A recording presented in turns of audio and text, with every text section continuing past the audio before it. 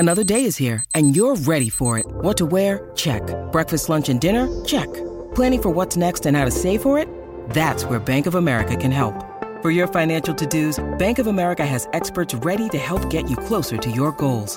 Get started at one of our local financial centers or 24/7 in our mobile banking app. Find a location near you at bankofamerica.com/talktous. What would you like the power to do? Mobile banking requires downloading the app and is only available for select devices. Message and data rates may apply. Bank of America N.A., member FDIC.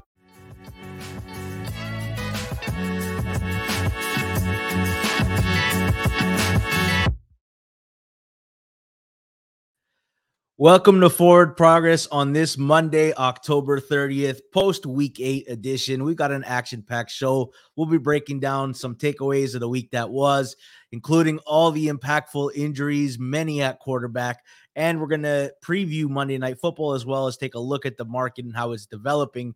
If you're not already, please subscribe, hit the notifications bell so you don't miss any of the content. Also, smash the like button. It helps boost us in the algorithm. Of course, none of this would be possible without our sponsor, Pinnacle. Pinnacle is the world's sharpest sports book and available to bettors in Ontario. Find out what the pros have known for the last 25 years. Everyday competitive odds. Your trusted sports book. Bet smart. Bet Pinnacle. Must be 19 plus in Ontario. With that being said, I'm your host, George Solfidis, and I'm excited to get this show on the road. I'm joined on Mondays by Suma, pro sports bettor, creator on the Hammer Betting Network, and Cleve TA plus EV bettor, cleveanalytics.com. And guys, I found my way into the chat comment. I didn't know how to do this before, so I'm getting everybody riled up early and going. But let's start off with the Sunday Night Football game. The Chargers win 30-13. Suma, let's start with the Chargers. Herbert looked great. Do you think that was just a given because, the Bears seem to be a get-right spot for any quarterback? Yeah, probably so, especially with the way that the Bears defense has been tackling. So, there were so many screens and quick throws that turned into much longer gains than if the defense was able to tackle. So I think that, yes, the Chargers offense looked much better, and you couldn't really feel that they were missing Mike Williams and Gerald Everett and their starting center, because I think that they had a very decent game plan where they got the Bears defense into space and then really benefited a lot from all those tackling issues. Cleve, unless you haven't been watching Chargers games, you'll notice that Justin Herbert has something going on with his middle finger on his non-throwing hand. He had 2 tough games against the Cowboys and Chiefs, who have good defenses. Do you think that middle finger has been bothering him, or just 2 bad games against 2 good defenses? That's all you can read into it. Yeah, it's hard to say. I think it's a combination of both, but it probably does take a little bit of getting used to with that finger issue. And, he's getting a little bit more comfortable. And I think Austin Eckler was obviously coming back from injury a couple games ago, and even last week was limping around, so he didn't look healthy. But last night looked a lot better, especially in the screen game, which he was kind of Herbert's favorite security blanket the last couple of years. So I think all of those things, plus the Bears defense just not being capable of really stopping anybody. They've benefited the last 2 weeks of playing outdoors in cold weather and windy weather against a backup in Brian Hoyer and against a Cousins in really windy weather. So maybe some of their numbers were masked a little bit. So I think a combination of all of that led to Herbert performing well last night. And they had to. If they lost that game, I think Brandon Staley would have been gone today. So it was a win or go home game, and they stepped up to the plate. So good for them. Well, the Chargers are going to rip off 3 wins in a row now, and we're all going to get excited about them until the next time they go down. Suma, are the Bears the worst team in the NFL with Bagent as their quarterback? Is there a team that they're not a dog to on a neutral field with him? Wow, very good question. The way the Giants offense played yesterday might make a case, even though they would probably not be dogs against the Bears. But yeah, it was kind of rough because I thought there were a few decent shots that he took. The first one to Donald Mooney, and then they were not able to even stay in field goal range, so shot themselves in the foot. And then I think in the second half when there was pressure on Bajent, when he was forced to air it out, the mistakes compounded and Chargers were able to undercut some of the routes. I also thought that when he was throwing like to the far side of the field, a lot of these like out routes were not with a lot of zip. So I think that any quarterback with more arm talent would have had less interceptions yesterday. Yeah. But yeah, I mean, we now have 2 data points, one against the Raiders with an A dot of 2.5 or so, where they had a very good mistake-free game plan, and it was enough to beat the Raiders. And then yesterday against a Chargers offense that was able to score points, they were suddenly severely limited on offense. All right. Before we get into the rest of the takeaways, we are going to have a discussion about how we approach trade deadline week, who might be available, who should be a seller, who should be a buyer. And if you guys see a trade that breaks, just post it in the comments and we'll have a live discussion about it. Let's start off with you, Cleve. Bengals and 49ers. I guess I just want to start with the Bengals offense.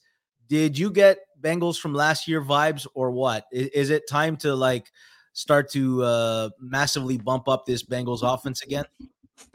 Yeah, you have to. I mean, that was I had the good thing with a lot less 4:00 games is I can put them all on one TV in the quad box of the YouTube TV.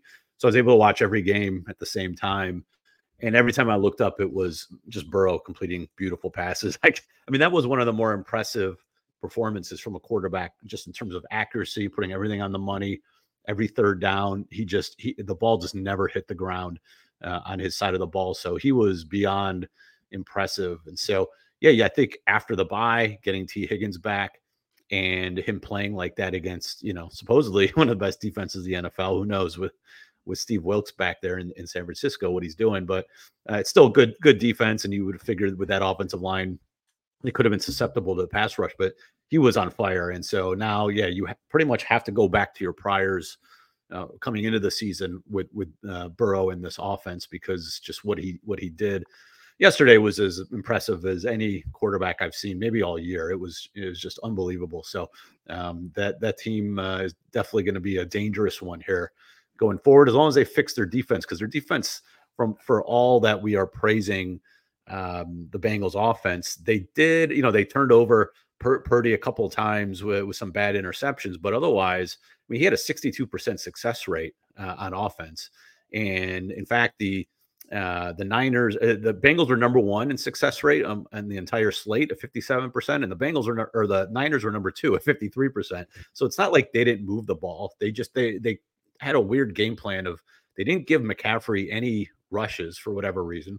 They went away from him a lot, but when they threw the ball, if it wasn't an interception, it was Ayuk or Kittle wide open. So yeah, the Bengals offense is back, but I still think that their defense needs a little bit of work here. Suma, your BFF, who I very much enjoy his interviews, thinks this Bengals defense is really good.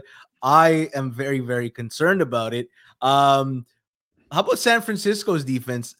Is there a concern there? They've been lit up 2 games in a row now, 3 losses in a row entering the bye.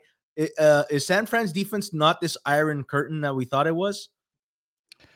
It's definitely a step below last year's version, I would argue, because they have some really glaring tackling issues that was not there last year. And for whatever reason, their defensive line is not able to finish.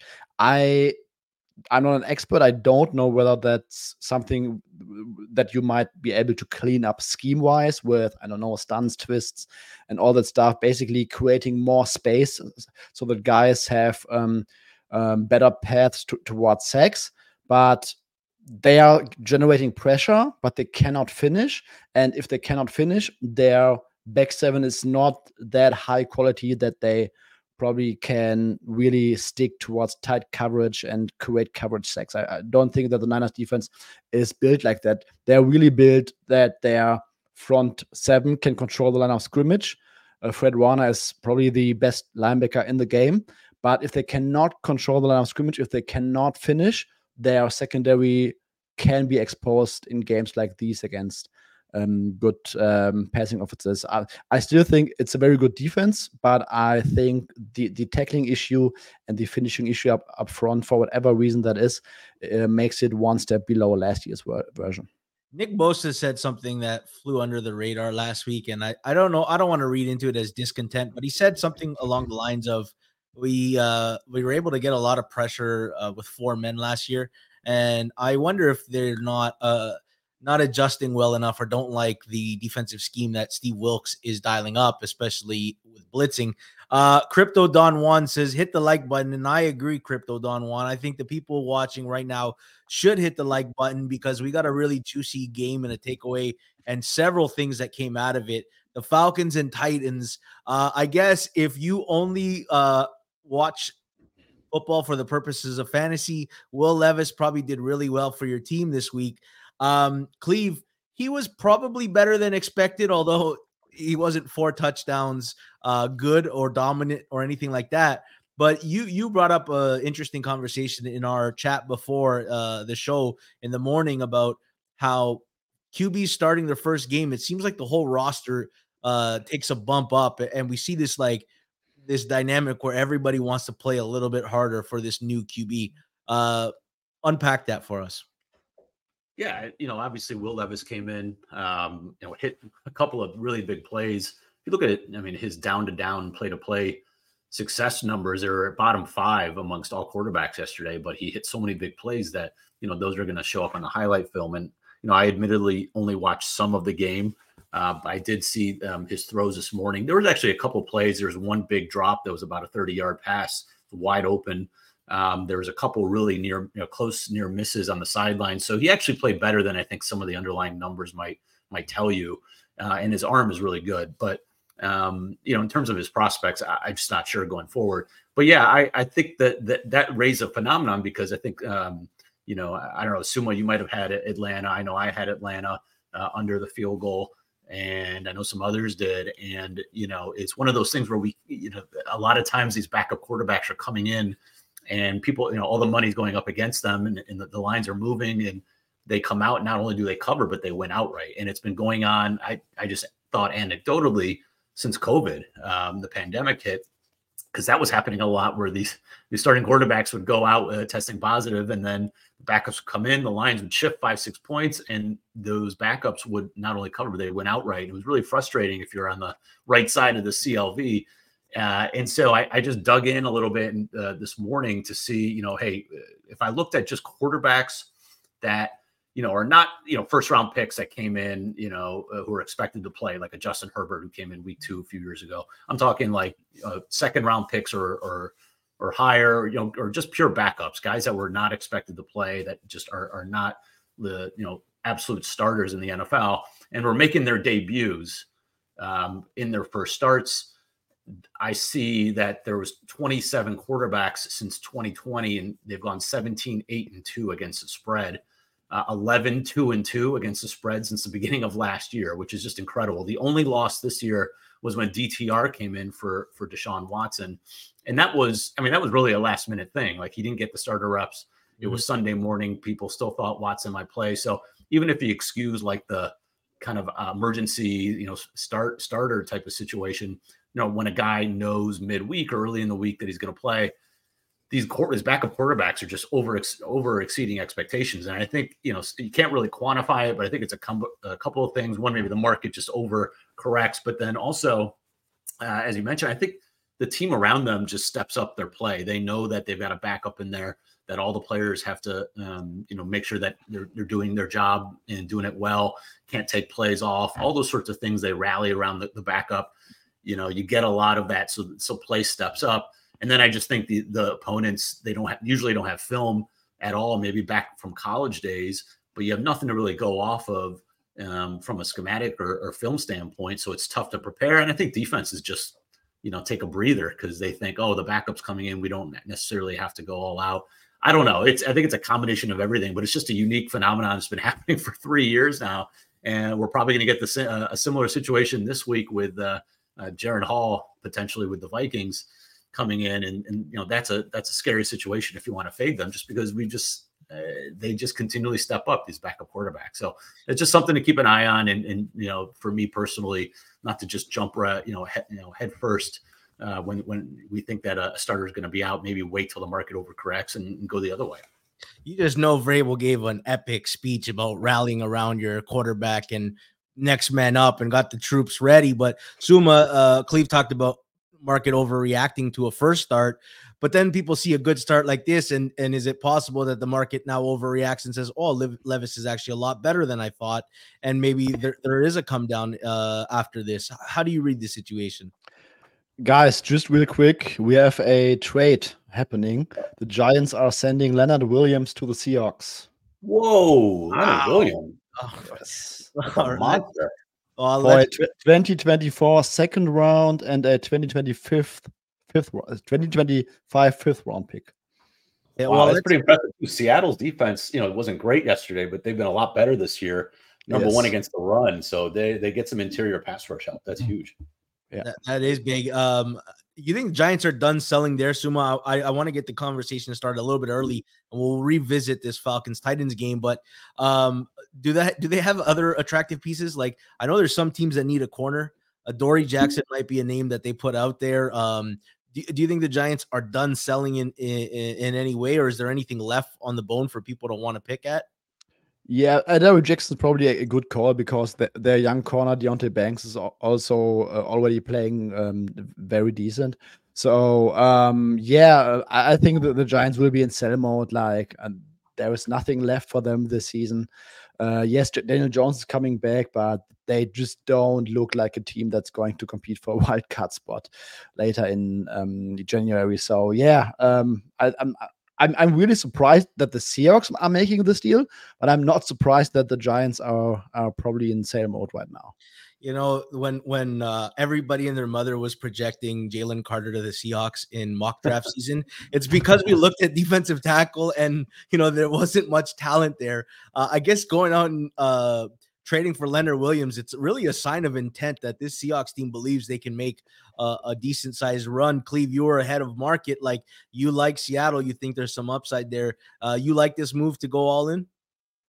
Yeah. I mean, why not? I think that they're a little bit better than market. Again, Geno Smith is not playing as well as he was as he was last year. In some spots though, he has, at Detroit, he was awesome.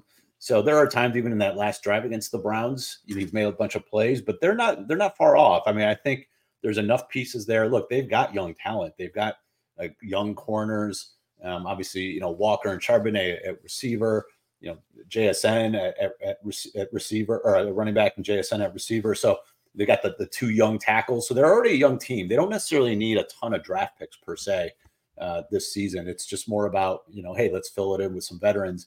And you're not giving up. The thing about the NFL, which is interesting, is because of the salary cap constraints, you don't need to trade much in terms of draft capital for these veterans. You can get good players for mid-round picks. Leonard Williams is a little bit unique because he's younger than most that get traded, but a second and a fourth isn't the end of the world. And he's under contract, so he's going to be there for a while. He's a nice piece inside, and they lost Owusu. Was it Owusu, their defensive end?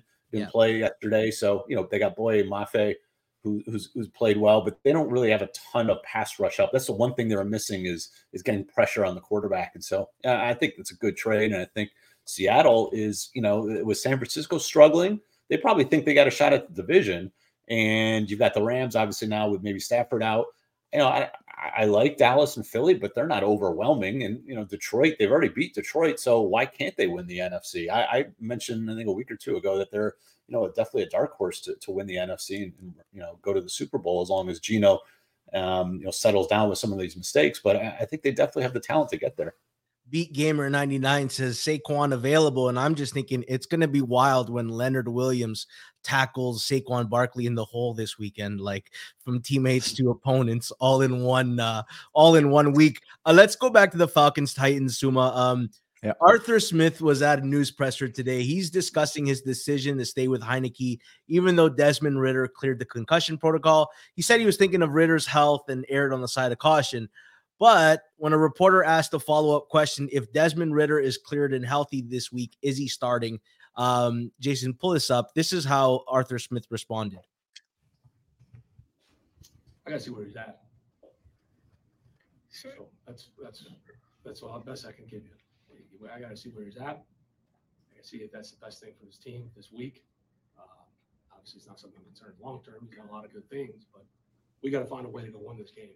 So whether if it's Taylor, that's what we'll do. But my concern is Dez, and obviously long term.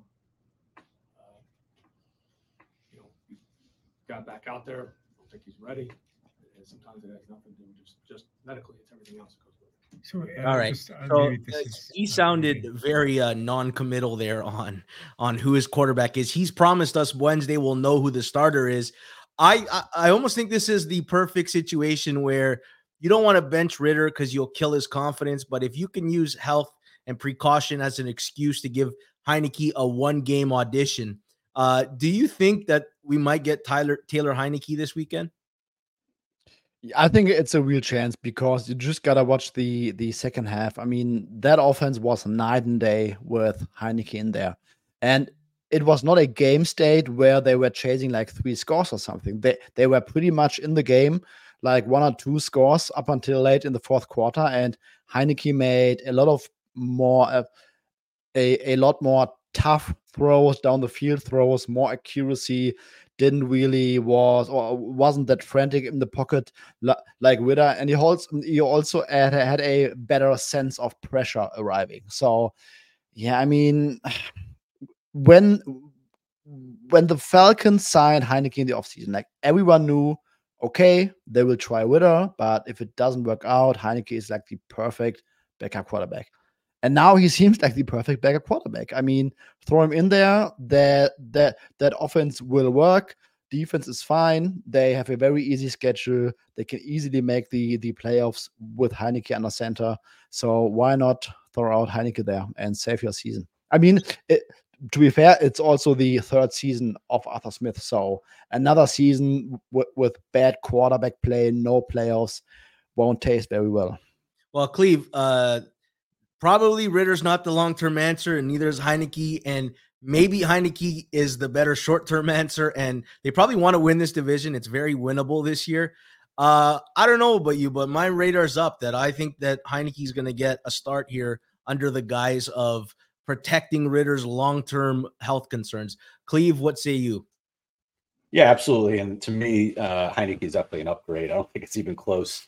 Heinicke's one of those guys I loved last year backing with Washington. Like, he gets these 4 or 5 game stretches where, especially as an underdog, the market really doesn't think much of him. And he just always keeps his team in the game and, doesn't make a ton of mistakes, and maybe got lucky with some dropped interceptions last year, but he makes just enough plays that, he keeps you in it. Whereas just Ridder, I don't know. I know he can move a little bit, but he's so hesitant to throw the ball down the field that, he misses out on some big plays. I mean, even if you just looked at just high level, like EPA per play and success rates since the beginning of last year, it's, Heinicke is like 10, 12 spots higher out of 56 qualified quarterbacks. So, he's probably a half a point to a point upgrade in my opinion.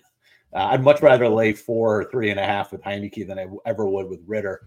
Because at least I know Heinicke's going to try to throw the ball down the field, and he's going to try to take a little more, some more chances than somebody like Ridder would. So, I'm curious to see what it will look like, with Heinicke in there. And I do think that he will get the start. I don't see any reason to go back. You already know what you have with Ridder. You could always go back to him, just give him the week off and see what happens here against a blitz heavy Minnesota defense, which, by the way, Heinicke, if you look at some of his numbers last year, he was pretty solid against the blitz. Like, he's not bad when you bring extra pressure. So I would love to see what he's going to do this week.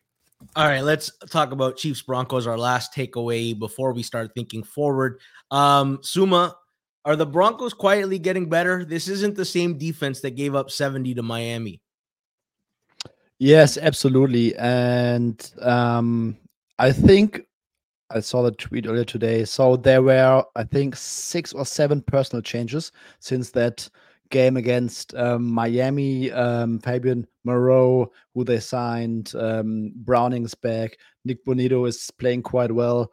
They got some guys back from injury, like I think Justin Simmons was also out against Miami. So yes, they are playing better, but to be honest, I think it's more like natural regression rather than them really play or really doing a lot of things differently. I think in the first Chiefs game, Chiefs were moving the ball very easily down the field, and then had a couple of bad third and short misses. I think 2 fumbles deep in Broncos territory yesterday. I don't know whether it was the flu, but it was not like the Broncos defense was outperforming expectation. I thought it was more like Mahomes having his worst career game ever. Don't know whether it was the flu. Really, no clue. Might have been the combination of flu and cold weather. Absolutely no clue. But I think it was obvious that something was off with the team yesterday. And I didn't feel like it was because the Broncos defense was so incredibly well. I think their defense, yes, they are playing better than against Miami, which was a historically bad performance. But I'm not, or I would not go so far ranking them above average or something. Are you trying to tell me that there was something different, that maybe there was someone missing from the crowd that perhaps could have inspired a comeback performance? Is that what you're alluding to, Suma? I can't figure it out. Are you talking maybe it's not just Tomlin voodoo magic, maybe it's also Taylor voodoo magic? Cleve, I'm gonna give you a scale. I just want a 0 to 10 answer, okay? Is the Chiefs offense a concern yet, or do you just chalk it up to the flu? So 10 is we got to go get a freaking receiver here from Mahomes, and 0 is no, they're fine. He just had a flu and it was just an off day. Where's your level of concern on the Chiefs offense?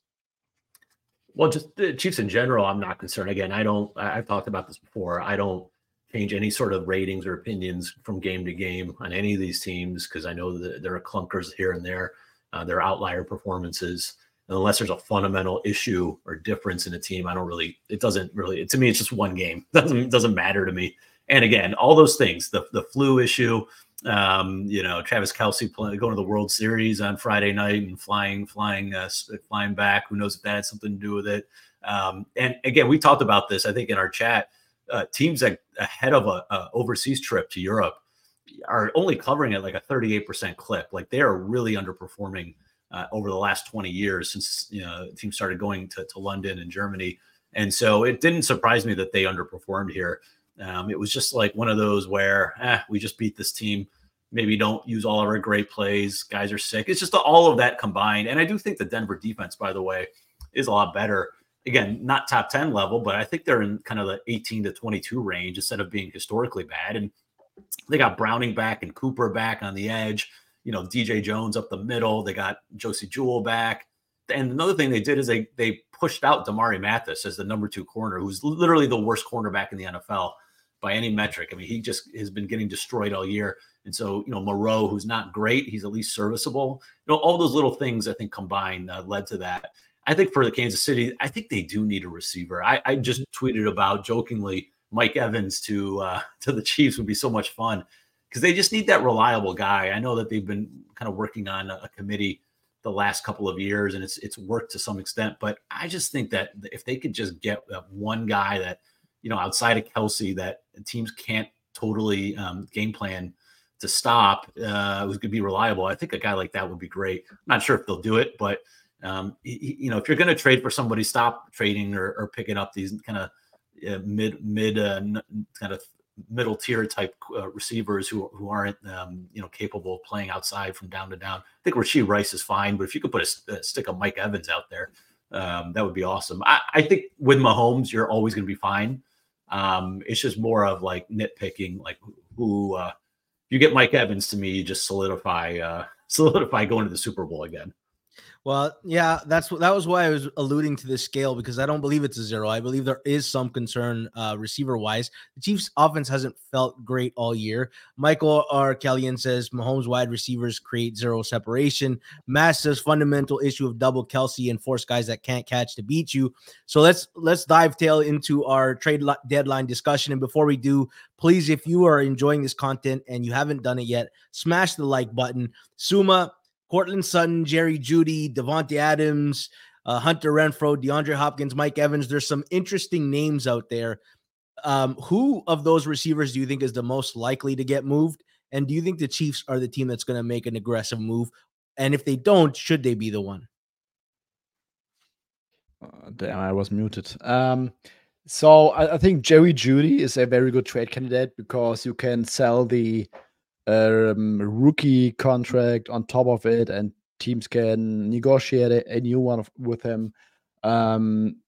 Panthers probably looking for a right receiver. That might be a great fit. Yeah, I mean, Mike Evans, I think at least to us, it's pretty obvious that the Bucs aren't going anywhere this year. So there's, I think, no reason to not let Mike Evans go to a contender. I really like the idea of TA that it could be Mahomes throwing the ball to Mike Evans for 1.5 more years. Would be interesting. Chase Young is probably going to be on the hot seat. Young or Montez Sweat. I don't think that both will stay at Washington. I think the Chiefs have to do something, but also I'm not really concerned because going into the week, Patrick Mahomes, I had him second in EPA per play. He had some bad turnover like early in the season, like that tip pick 6 against the Lions in week 1. When you strip out that kind of stuff, which is not really predictive, especially for a guy like Patrick Mahomes, he was basically up there with his casual elite MVP numbers. So not overly concerned. I think, yes, getting another stud or at least competent receiver will make this offense less fragile going forward. So might be a good idea to maybe just try what you can get there. I mean, can I interest you guys with Hunter Renfrow, for example? I mean, Renfrow. Send him to Buffalo. He should be in Buffalo. That is the he is the Cole Beasley replacement. Yes, like, that would be Cole perfect. Yeah. Yeah. Cleve, how do you approach betting this week with trade deadline looming? Do you wait specifically on teams that have been rumored sellers or buyers? Well, first, I made a mistake. I said Leonard Williams is signed long term, but this is the end of his contract. So they traded a second and a fourth for a rental, which is interesting. How do I approach this? I mean, I did for a second think I was thinking about taking the Patriots at 2.5 over Washington purely because I just assumed that the Washington would be trading, guys like Sweat or Payne or Chase Young off of their roster. I did see those reports that if they lost yesterday, they would be sellers. And so, getting ahead of something like that would have been interesting. The fact that, Kendrick Bourne goes down with a torn ACL and he's their only receiver that I would ever have an interest in. I mean, he's the only one who creates separation, who makes all their plays. So, that kind of kept me off of it. But that would be one scenario where I would consider maybe fading a team like that, maybe like a Carolina. If you think Brian Burns is going to be traded, you back a team like the Colts on the road. But even then, the Colts might. Who knows? Colts could trade DeForest Buckner. I don't know. There's situations that where both teams have the opportunity to make trades. I personally am just sitting it out. Combination of just not knowing with the deadline and then these backup quarterbacks, the injury reports, and the long-standing chat that we've had, with our Slack in terms of just getting early week CLV hasn't really mattered at all when it comes down to it. And is it really worth giving up the rest of the week information and potential injuries that pop up out of nowhere? Is that worth getting in early? And it just doesn't seem to be. So it's a combination of those things that have left me out. Like I said, if you have a strong suspicion that a team is going to be trading some key pieces, then yeah, you could fade them early. But I just haven't done that. I wonder if what kind of rebate I can get from my bookie for taking the Patriots 10.5 and it closing 7.5. I'd love to cash in those 3 points of CLV. Suma, who's the biggest name that's going to get moved at this deadline? Do you think it's Leonard Williams? Do you think it's a guy like Chase Young? or Montez Sweat, or do you think Daniil Hunter or maybe one of those receivers we talked about? I think Jalen Johnson might be underrated because there are some teams, especially in the other conference, like I think the Ravens could use another corner. I think the Bills are in desperate need of another corner. I mean, even the Bengals, we talked about it, their defense is not good at all. They need a safety. Can we get them a safety? We can get him a safety and put Dex Hill full-time in the slot or something. But I think Jalen Johnson, he's looking for a new contract and probably might be a good idea for the Bears, who will have a shit ton of draft picks next April to get some more assets, to maybe go up for a quarterback and trade Jalen Johnson. I mean, Jalen Johnson is a decent cornerback, but having him or not having him will not make a huge difference for the Bears this season. So maybe get some draft capital, let a different team give him a decent market size contract. And I mean, Bills could really need a guy like Jalen Johnson. I'm not as tapped into the Cardinals organization as Cleve is, but I think Budda Baker and Hollywood Brown could be two interesting trade candidates to come out of there. You talked about, Bengals needing a safety, and you talk about the Chiefs needing a receiver. Hollywood Brown kind of fits the Chiefs model in what they look for in a receiver. Cleve, do you have a biggest name you think will get moved at the deadline, or did we already see it with Leonard Williams?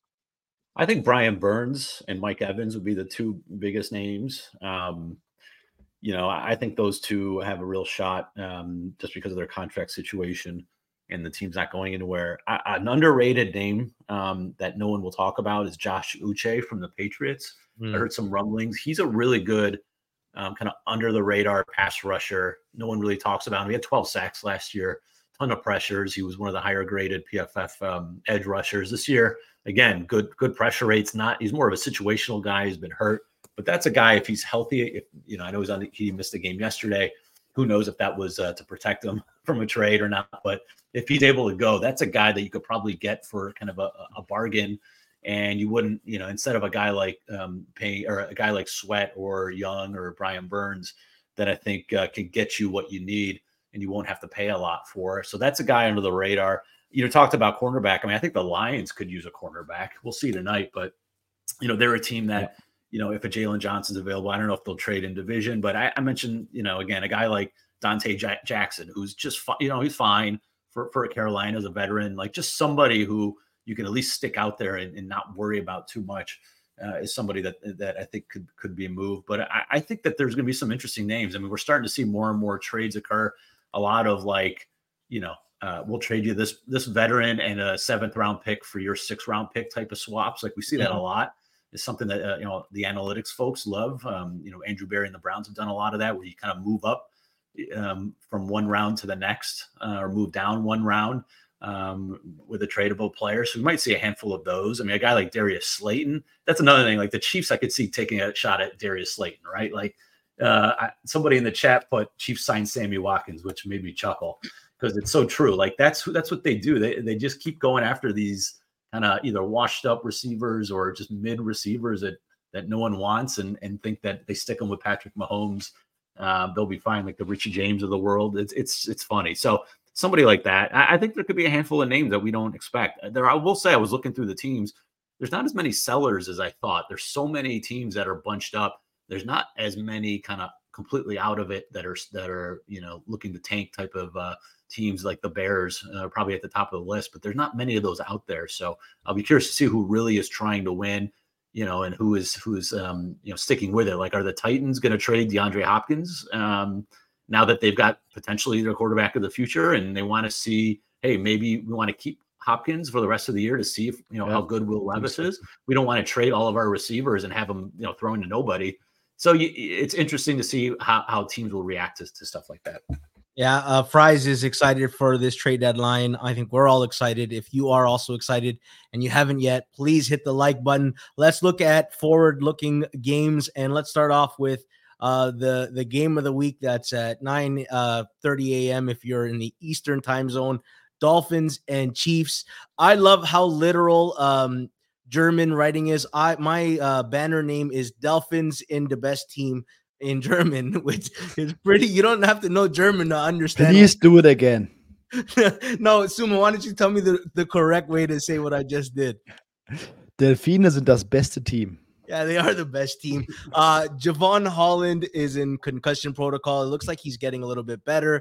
Xavier Howard, I think they've been holding him out for this game. For the Chiefs, not much other than Willie Gay, which is maybe notable because they've also lost Nick Bolton for a while.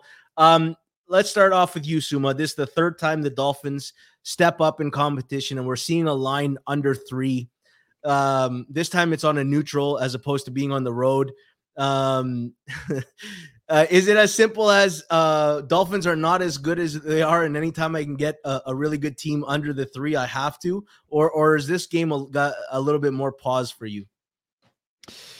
Tough handicap, I would argue, because I think that the linebacking group from KC might get exposed in this game. The Chiefs defense has been playing really, really well, but I need to go through their schedule. I don't think they have played, or I don't think they needed to match the speed of Jalen Waddle and Tyreek anywhere close so far. So I think this might be the week where the Dolphins are going to have some success. But on the other side, I think it's also a crazy bounce back type of spot for the Chiefs offense. I would expect that they come out with their A+ game. It's a very important game for playoff seeding. I think Mahomes is also very good when under a field goal on the spread. 15-4 against the spread, less than a and field also goal. Or and a dog. also 16-3 straight up, winning by 10 points per game after a loss. So some trends going for them here. But yeah, I mean, it's going to be a great matchup. And I also laughed just from a football entertaining perspective that Terran Armstead is going to be back. Connor Williams will likely be back in the starting formation. So the Dolphins should be extremely healthy in this one. And the Chiefs are just looking at injuries at linebacker. So it could be a game where both sides are going to be somewhat healthy. Cleve, you walk up to a well, you pull up the bucket, and there's a stack of money in it. And then the next day you walk up to that well and you lift up a bucket and there's a stack of money in it. You took the Buffalo Bills under 3 against Miami 2.5. You took Philadelphia in the same spot. Cleve, are you going back to that well one more time to find a stack of money? Dolphins the Chiefs are under a field goal favorite against the Dolphins. Are you tempted by this, or is this one a little different? I'm tempted, but it's a little different because the Bills and the Eagles had front fours that can get pressure without blitzing, and we know that Kansas City needs to blitz. Spagnuolo can't help himself. And then you leave your corners on an island against those receivers. That would scare me, just from a stylistic standpoint. But again, as Suma mentioned, 15-4 against the spread for Mahomes in his career when you're laying less than a field goal or a dog, and it just makes sense. Like all I really need is Mahomes to win. Like that seems very tempting. The handicap can't be that simple, but sometimes it is. I don't know. I haven't made a decision. I do think that there are some lingering effects from, if he had the flu or COVID or whatever he had. He didn't look good. He didn't look right yesterday. They played cold weather. Now you got to fly across the country. You got to fly overseas from Denver. I think, are they going early? I believe are they going early or late? One of the teams is going early. One of the teams is going late. I don't remember which one. The Chiefs are going I think Thursday, and they'll practice Friday, Saturday there. Dolphins are taking off right away. Okay, so I actually like the Miami. See that I like the Miami situation. Kind of like the Ravens did when they went overseas. I think going early, I don't understand. I don't think there's a negative to going early. I think it's way more risky to go late.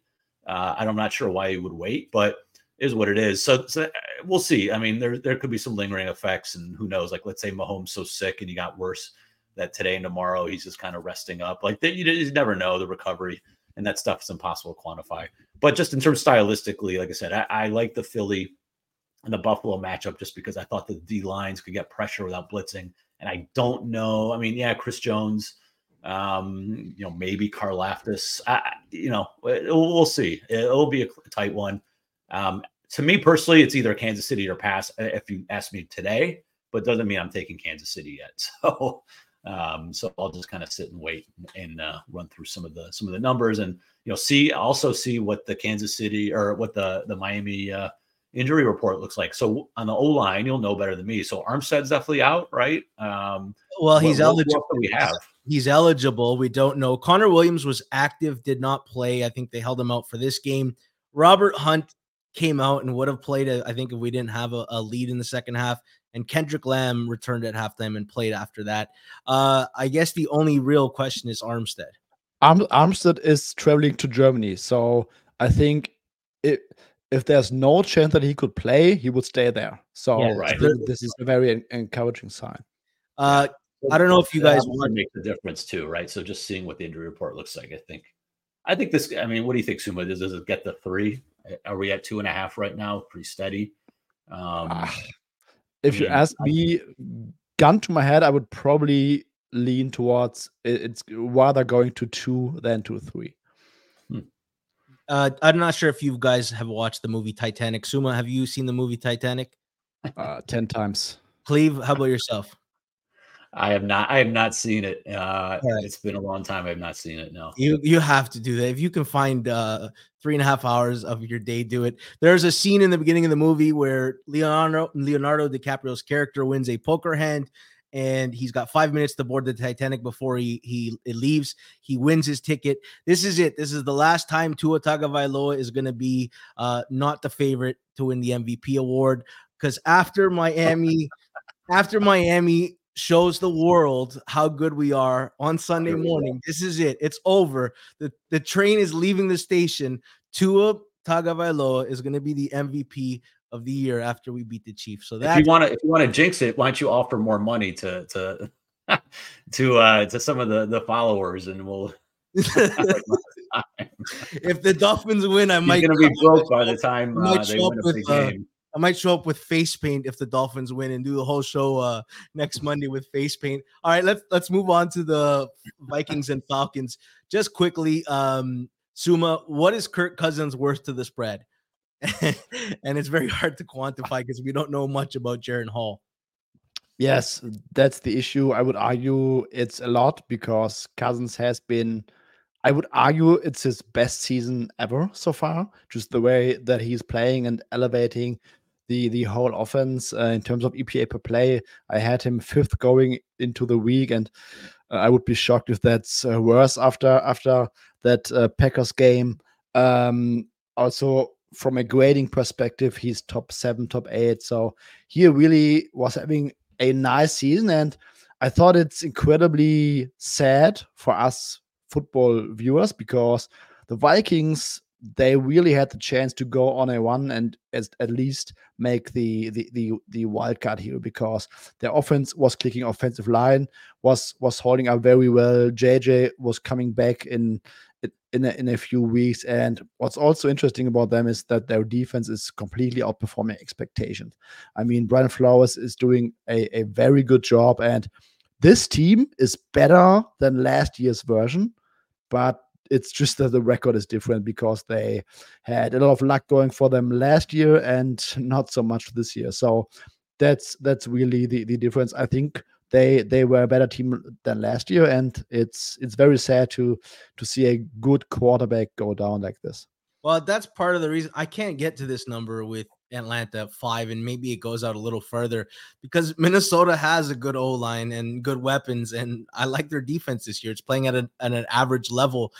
Cleve, if you were interested in a team like Atlanta, do you think a guy like Heineke's worth a spread bump? I don't know if the market will realize that, but I think he's worth at least half a point to a point on a bump. Would you feel a lot more confident that Atlanta's going to win if it's Heineke at quarterback? Yeah, I mentioned earlier, I have him almost a point higher than Ritter. But again, we're running the same situation I talked about before with the backup quarterbacks. I mean, Jaren Hall, nobody knows anything about him. Fading him seems smart, but God, these guys always step up. I will say what I know of Jaren Hall, he's a rookie out of BYU. He's highly athletic. He had one of the highest relative athletic scores. I think he ran like a 4.6 40. I remember in preseason, again, because I'm a nerd and I watch all preseason games and I bet on preseason. he was awful throwing the ball, like horrendous. I think he completed about 50% of his passes, and he played the entire preseason. But he ran a lot. And at least if I'm going to back a backup quarterback like this, someone who's got some legs, who can make plays, who doesn't, maybe has one read and then takes off, and, they tell him, like, just don't turn it over. And then you just hope that the Minnesota defense keeps, the Atlanta offense, no matter whose quarterback is got a ceiling, right? Like, they're likely not scoring 30 points. They don't even want to. I think Arthur Smith just wants to keep games low scoring, keep it tight, and run as much as possible. And the Minnesota defense is top 5 or 8 in rush defense. Like, they're playing really well. So I think they could keep this game low scoring enough to keep it competitive. And then you hope a guy like Hall, they just tell, one read and then just take off. Don't even like risk it.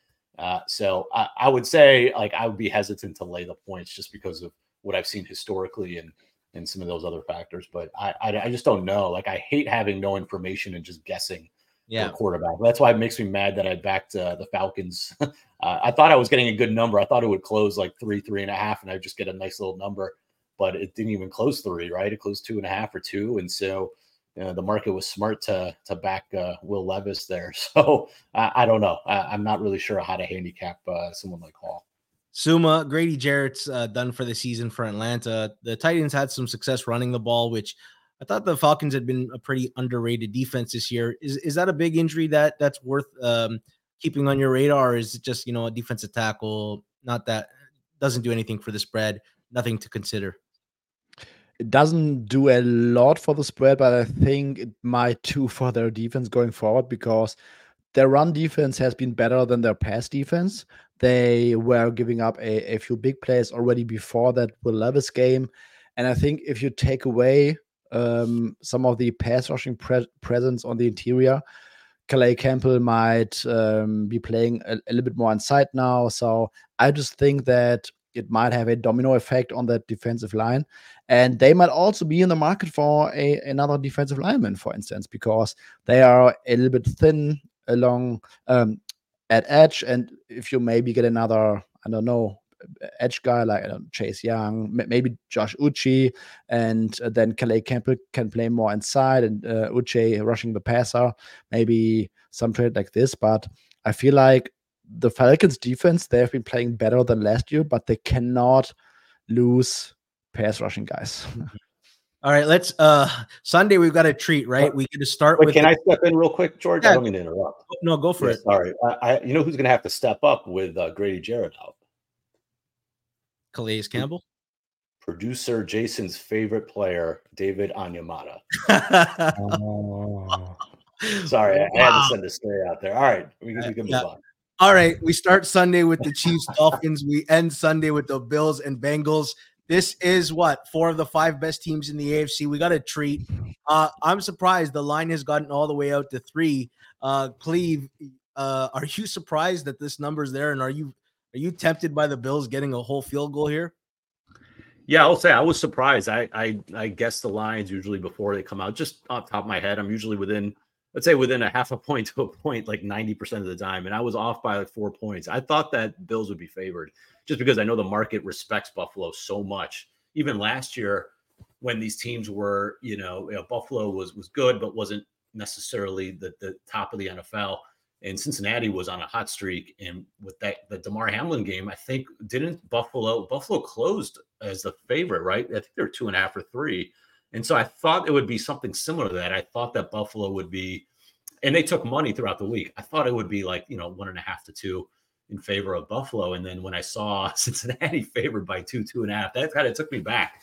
So to me, you can never get me to take Cincinnati here just after that performance. I think they're a little bit inflated just based off of that performance.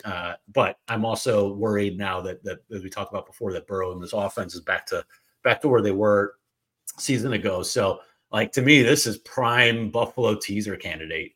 Get me to 8.5. I'm not going to worry. I don't want to worry about anything else with the spread. Just give me Buffalo getting over a touchdown and a teaser, and I'll be happy. Now I'm not even worried about the side. Suma, how do you move forward with the Bengals? Do you scrap all the data for offense minus last week, but keep all the data for defense, just considering there hasn't been a material change? Is it as simple as that?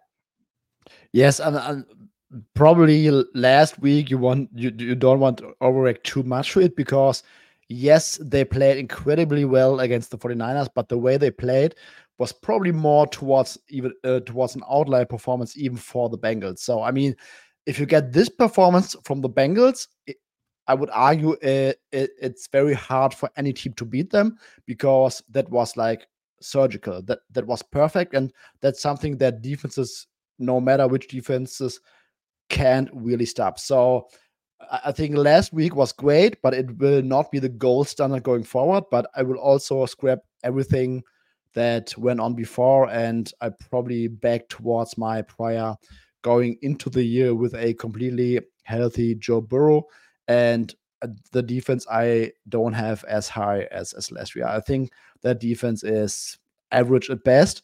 Yes, they have a Big Lou, top 5 DC, who can always make some or a few subtle changes that where he can come up with a great game plan. But overall, talent-wise, I don't have this defense anywhere close to last year's version. I'm going to tell you how popular Joe Burrow is. If you collect trading cards, and you understand markets and who people like, and that's how the markets are valued by the demand for who the players want. Mahomes is the most valuable card you can get of any player, all his rookies, because everyone knows, when it's all said and done, he's probably going to go down as the greatest of all time. Burrow is number 2 with a bullet. His cards are worth more than every other quarterback in the league. The world loves Joe Burrow. He's cool. He's got charisma. There's an it factor to him.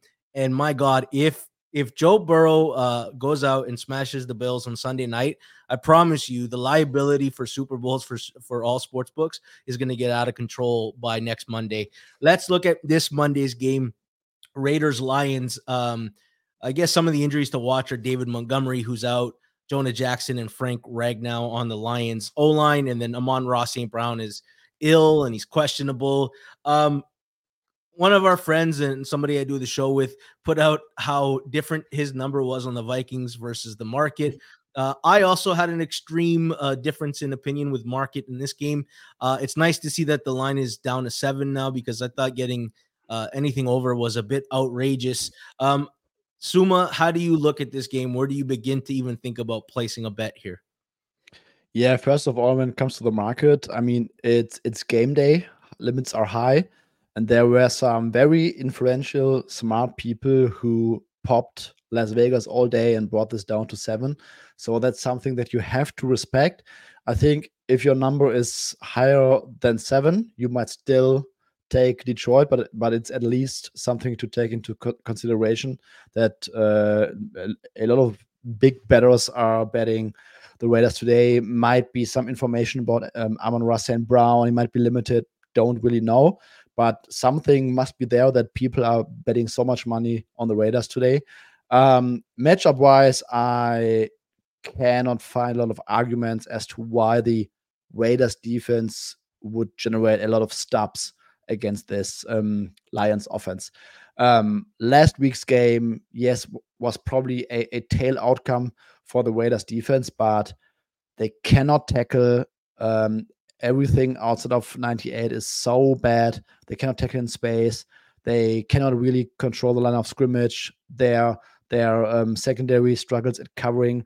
The Lions are a very decent team when it comes to picking up matchup advantages. So I would expect Ben Johnson to come up with a great game plan on the ground and maybe mirror some of the concepts that the Bears used last week, who had I think 50 plus success rate on the ground against this Raiders defense. And this just seems like the dream matchup for this Lions offense. Like, pound the ball and at some point open it up, let Jared Goff cook on play action.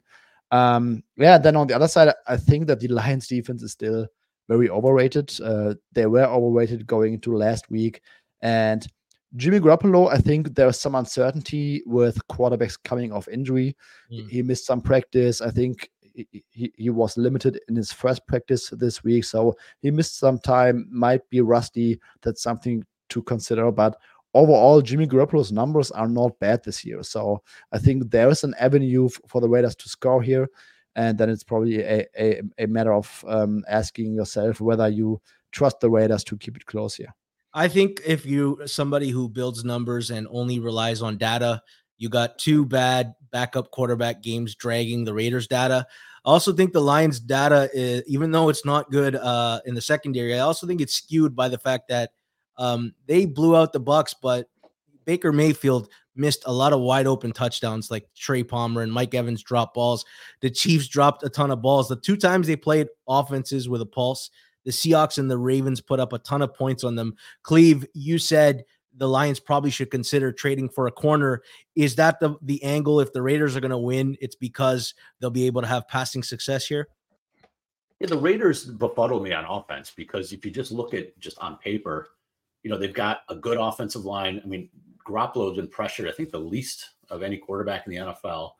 They've got Devontae Adams and Jacoby Myers and Hunter Renfrow. Like, that's as good of a receiving core as you can find through the top three.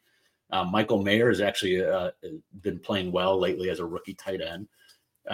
So, like, you've got Josh Jacobs back there, but Josh Jacobs has done nothing. He's been stuck in mud. Garoppolo just isn't consistent. He's turning the ball over in key spots. And so, they haven't scored more than 19 offensive points in any game this year. They scored 21 against New England, and we know that 21 came on that safety by Mac Jones. So, and that was against some bad defenses like Denver, and there's some other teams that they easily could have scored against, and just Green Bay is another that they just couldn't really open things up. But at the same time, I wouldn't want to, be laying a lot of points against a team like this that can score in the back door, et cetera. But to me, I don't know how. So I'm not sure who's going to defend those receivers. If Garoppolo just gets the ball outside, they should be able to score enough to keep up. Detroit on the other side, the Ben Johnson is going to take advantage of all these bad matchups. You look, the only player on defense that is worth anything for the Raiders is Max Crosby, and you've got maybe the best set of tackles in the NFL to slow them down. And offensively, defensively, what the Raiders do is Patrick Graham just keeps everything in front of him, plays very soft. They have allowed the lowest percentage of explosive pass plays in the NFL for a reason, because everything is designed to keep underneath and just tackle, which to me sets up for a huge Sam Laporta game. The Raiders are 28th in EPA over the middle of the field, and we know Goff loves the middle of the field, and he targets Laporta the most out of any player. You look at some of the, who the Raiders have faced from a tight end perspective. It's the easiest kind of schedule of opposing tight ends when you look at yards per attempt. They haven't faced anybody who really would scare you from a tight end perspective outside of, Pat Freiermuth is probably the best one. And he had 41 yards in that one game against the Raiders. And I think he's had 12 combined yards in the three other games. So I think this is going to be a monster Laporta game. I actually laddered his prop yardage totals if anybody's interested. So you can get some deep, kind of out of the money alternatives if you're interested. So I think, and they're going to be able to run the ball all over this Raiders defense. They can't stop the run. They got, obviously great offensive line. So I think it's just going to be a dink and dunk fest. It's going to be a lot of swing passes, a lot of short passes to St. Brown and Laporta, or St. Brown if he plays, and Laporta. It's going to be, run the ball. So I think it's going to chew some clock. I looked at the total, thinking the over could be interesting, but I just think this is going to be a game where Goff goes 25 of 30 for 275 yards, but it's going to take them 10, 12 plays to get down the field. So it's going to eat a lot of clock. There's going to be very few incompletions. But I also think that there's enough, with the deficiency in the Lions pressure, from a pressure perspective and from outside corner. And I think that the Raiders could at least at worst get a backdoor situation. So something something in the 26 to 20 range. I don't know. I didn't bet either side, but I think that's something that's very viable. Anyway, I just the only way that the Raiders, even compete, in my opinion, is if they're able to tackle, keep everything in front, maybe cause a turnover. I will say some of the thing with the Raiders, and maybe they're why they're taking money. Again, I don't know if it's an information thing, but some of their numbers are just skewed by the fact that they've turned it over. They have the highest EPA lost due to turnovers on offense. Mm-hmm. And defensively, they're 29th in creating those turnovers. So they've gotten really unlucky from that standpoint. So a lot of their metrics are just purely kind of, they haven't gotten any luck from that perspective. So if the ball bounces their way, maybe it's expected to, that's maybe, kind of hidden under some of the other numbers. But to me, I'm just banging all over that Laporta props and hope he has a big day. Otherwise, I don't want really either side here. There's a custom in Greek tradition that when someone is on their deathbed, the priest comes in and he says a prayer and gets them prepared for their next resting place. So for those of you who have left your survivor pick up to the Detroit Lions, start brushing up on your Hail Mary prayer, because this might be the end of your survivor season. Suma Cleve. He's calling it outright. He called it outright. I say that jokingly, but I like my numbers still have value at 7. I don't know what to do. I'm either too low on the Lions or too high on the Raiders, or a combination of both. George, real quick, you know what the problem too is? Detroit just outplays they outplay their numbers at home by such a substantial amount that I don't know if the market could fully capture it. They've scored at least 25 points in I think it was like 14 of their last 16 home games. Their offense on the turf is just incredible. So I don't know if the market always captures it because the splits are just so gigantic. But so maybe that's what, from a numbers standpoint, I don't know if that affects your numbers at all, but that's something I've noticed is just they play so much better at home. It's been going on for almost 2 years now that, when you model this stuff out, you get full season numbers that include the road splits. And so maybe that drags it down a little bit. That's the only, from a numbers perspective, that would scare me. Lions. Yeah. Yes. Lions since the start of last season, 32.6 points per game at home. The only time they stayed below 20 was against the Packers in that 15-9 affair where I think Rodgers had these 2 or 3 red zone interceptions. Yeah. It's crazy. So we're going to need 35 points from the Raiders tonight is what you're telling me soon. Just throw it up to Adams. Just throw it up one-on-one. Davante Adams. Time to win some fantasy owners of the week. 3 touchdown performance incoming. Suma Cleve, this was really entertaining today. Thanks so much, man. Yes. Absolutely. We are going to root for your Raiders pick because I don't have any skin in the game. And I will watch the game tomorrow morning with my coffee, and I'm going to root for you. Suma, I had the Bills in Survivor already as a winner, so I do want them to lose. I had the Chargers, so I also am invested from that point. Suma, are you going to be cheering the Dolphins or Chiefs, or are you gonna go with the Rob Lowe NFL hat when at the game? Is he going? That's the question. I don't even know how far away are you from there. I am away, I think, about 2.5 hours, and I was very fortunate because George is the absolute GOAT and gave me 2 tickets for the game. And now I'm rooting for my wife to get the baby very early so I can go to the game, because if the baby is not going to come out before the game, I will have a hard sell of going there. What did Sean McVay say? My baby knows that football's on Sunday, and there's no way it's arriving on Sunday. It looks like Justin Fields' injury, he may not go, and the market might be moving on New Orleans and getting over the 7. Some information before we go out the door. We'll be back again tomorrow at 2:00 with myself and Sharp Clark to break down some film, recap the Monday Nighter, and give you the first Thursday night preview. You won't want to miss it. Please before you leave the stream. That's it for me. Thanks to Suma. Thanks to Cleve TA. Thanks to producer Jason. And thanks to you, the audience. Until next time.